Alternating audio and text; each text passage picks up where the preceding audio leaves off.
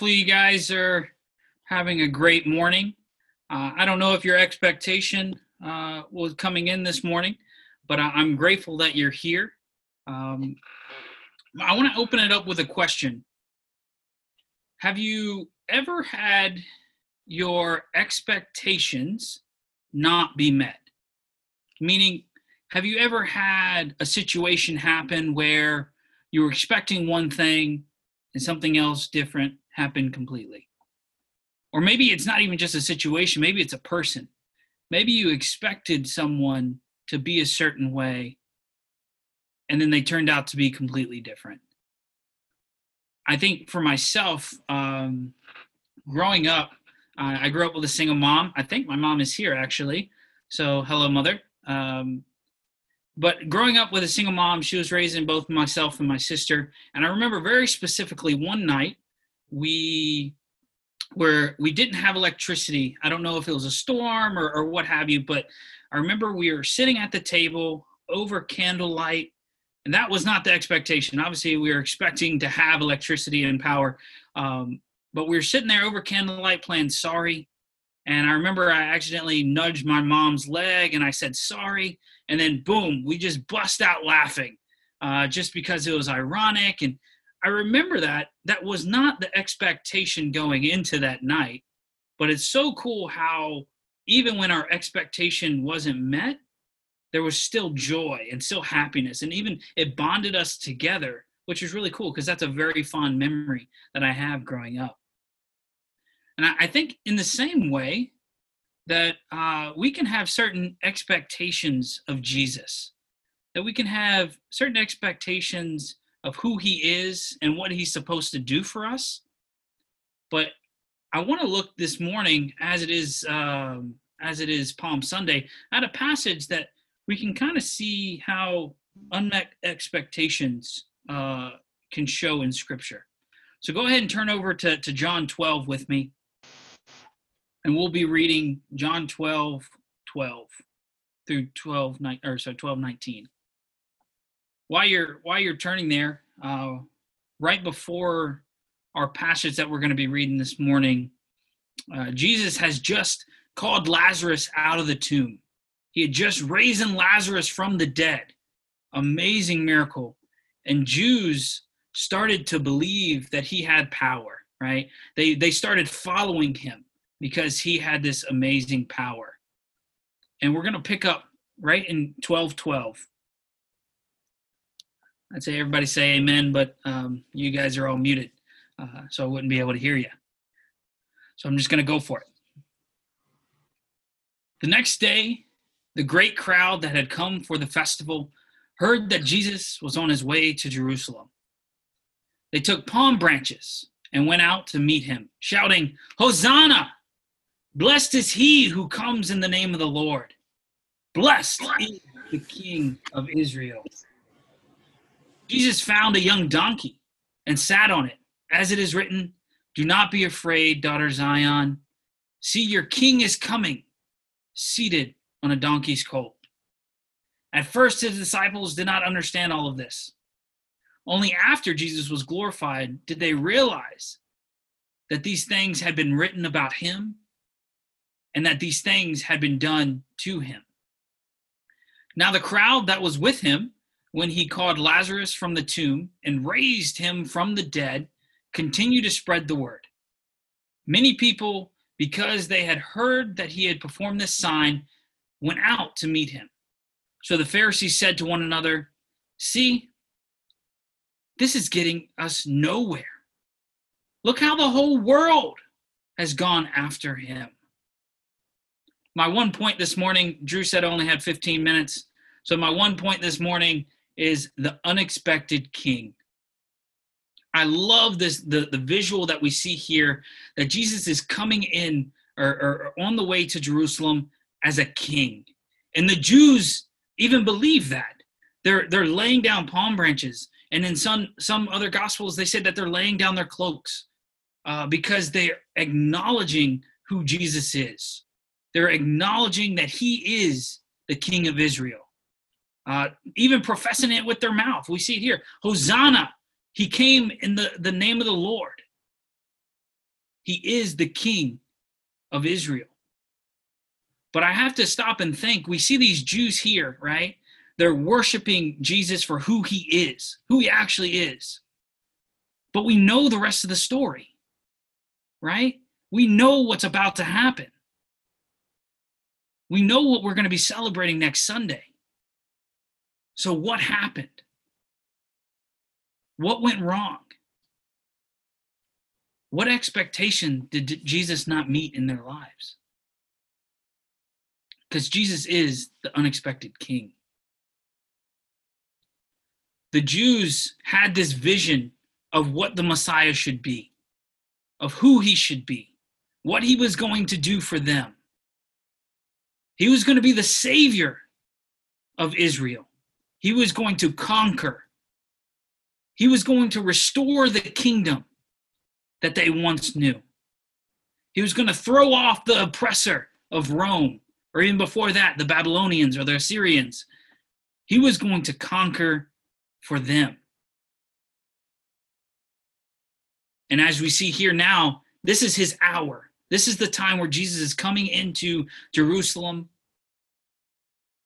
to do exactly that, to conquer. But not the way that they thought, not the way that they expected. Jesus was coming into Jerusalem, not to be a physical king, but to be the savior that they needed, not the savior that they expected. He was ready to be the sacrificial lamb for them. He was going to liberate them, not from other kingdoms, but from their own sin. But they missed it. Their expectation was not met. He is who he says he is. He did come in the name of the Lord. He is the King of Israel as well as the other nations. But with their unmet expectation, we know the end of the story, that he goes to the cross and is hung as a cursed man. I think for myself, unmet expectation for who Jesus should be in my life, or at least who I think he should be, is very clear. Most of you guys know, but me and Brittany have come to Harrisonburg. We're here, and our expectation was so high. We're going to be on campus every day. We're going to be sharing our faith. We're going to be jumping in as many Bible studies as possible. We're going to be here to encourage the Harrisonburg group. We're going to do so much stuff in person. But obviously, the first week we're here is when the virus started going wild in the U.S. And our expectation was not met. Even thinking further, we're also going to plant the church in Lynchburg, Virginia. It's very difficult to meet new people when you can't actually physically meet them. Our expectation was not met. But I think it's so amazing that even though our expectation wasn't met, God has been working powerfully. Even through unmet expectation, God is powerful. I feel so close to the group in Harrisonburg. Obviously, we're living with the Balshes and their hospitality, and we're so grateful for that. But even for the campus students, it's amazing how often we can actually talk through Zoom and get to know each other. Our unmet expectations didn't stop God from moving powerfully, even to having Bible studies over Zoom. I want to ask you, is Jesus meeting your expectations? And is he fitting in your box? And how is God working through those unmet expectations? I think for a lot of us, we can have this expectation that, you know what, Jesus is going to protect me from all harm. That he's not going to allow us to go through hardship. That he's not going to allow us to suffer. But I think that's, one, an unrealistic expectation, especially from what the Bible already preaches and that we know. He wants us to seek and save the lost, no matter the circumstances, no matter the situation. Maybe you're thinking, you know what? I'm not a phone person. I need the face-to-face to really connect. Or maybe you're thinking, man, you know what? Technology is just not my cup of tea. But God can still work through those things. And I think we have to be moldable to allow him to work through any situation. And my question is, how is God working through your unmet expectation? What's cool in this passage is that Jesus knows through all this devastation, he knows exactly what's going to happen. He knows the expectations of the Jews and his own disciples. You see that in verse 16, that even them, they didn't understand. And they wouldn't until he's glorified. But Jesus takes even the unmet expectation and does amazing things. He does extraordinary things. He wasn't there to meet their expectation of a conquering king of kingdoms, but a conquering king that was going to sacrifice himself to save them for eternity. He is who he says he is. Jesus is the unexpected king to them. Jesus was coming in the name of the Lord. He was the king of Israel and all the nations, but he was there to fulfill the Old Testament. He was there to conquer their sin, though they couldn't. I love what Rob shared in the welcome about this idea of light and how the light can shine brightest in the darkness, right? If you turned out even if you go outside at night with no light pollution, the best thing you can see are the stars because they're so bright. And I think in this time where our expectation, maybe we were expecting to meet in service, right? In person today, or even next week, though our expectation might not be met, I pray that we can still be the light that Jesus is using to shine to people. Because his biggest thing is that and he says it all throughout the gospel, is that his goal is to seek and save the lost. And he is a triumphant king. You see this as he's coming into Israel, or coming into Jerusalem. He's a triumphant king. And he's going to triumph over our sin. And I think for us, we need to worship that king in the way he does it and allow him to help us change our hearts to continue to preach the gospel to people. Because remember, the light shines the brightest in the darkness. And he can do amazing things. He can do amazing things even through times of trial and times of suffering. So I pray that even as we're stuck in our houses, or even if you're an essential worker outside of your houses, that we can continue to fight the battle of our unmet expectations and know that God is working powerfully, that God is doing things even if we don't necessarily see it right now.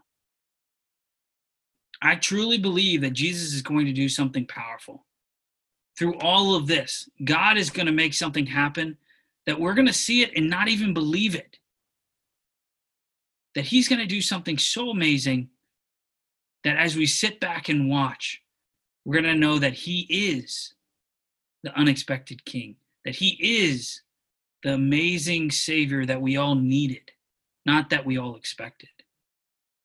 I want to close out with a quote, and to kind of help us to see, like, you know, this time doesn't have to be a time of struggle, but it can be a time of great flourishing in our movement. Og Mandino says this quote. He says, "I will love the light, for it shows me the way. Yet I will endure the darkness, for it shows me the stars."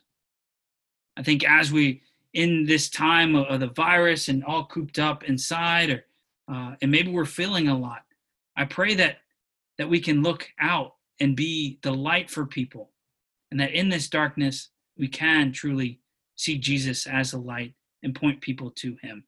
So, amen. To God be the glory.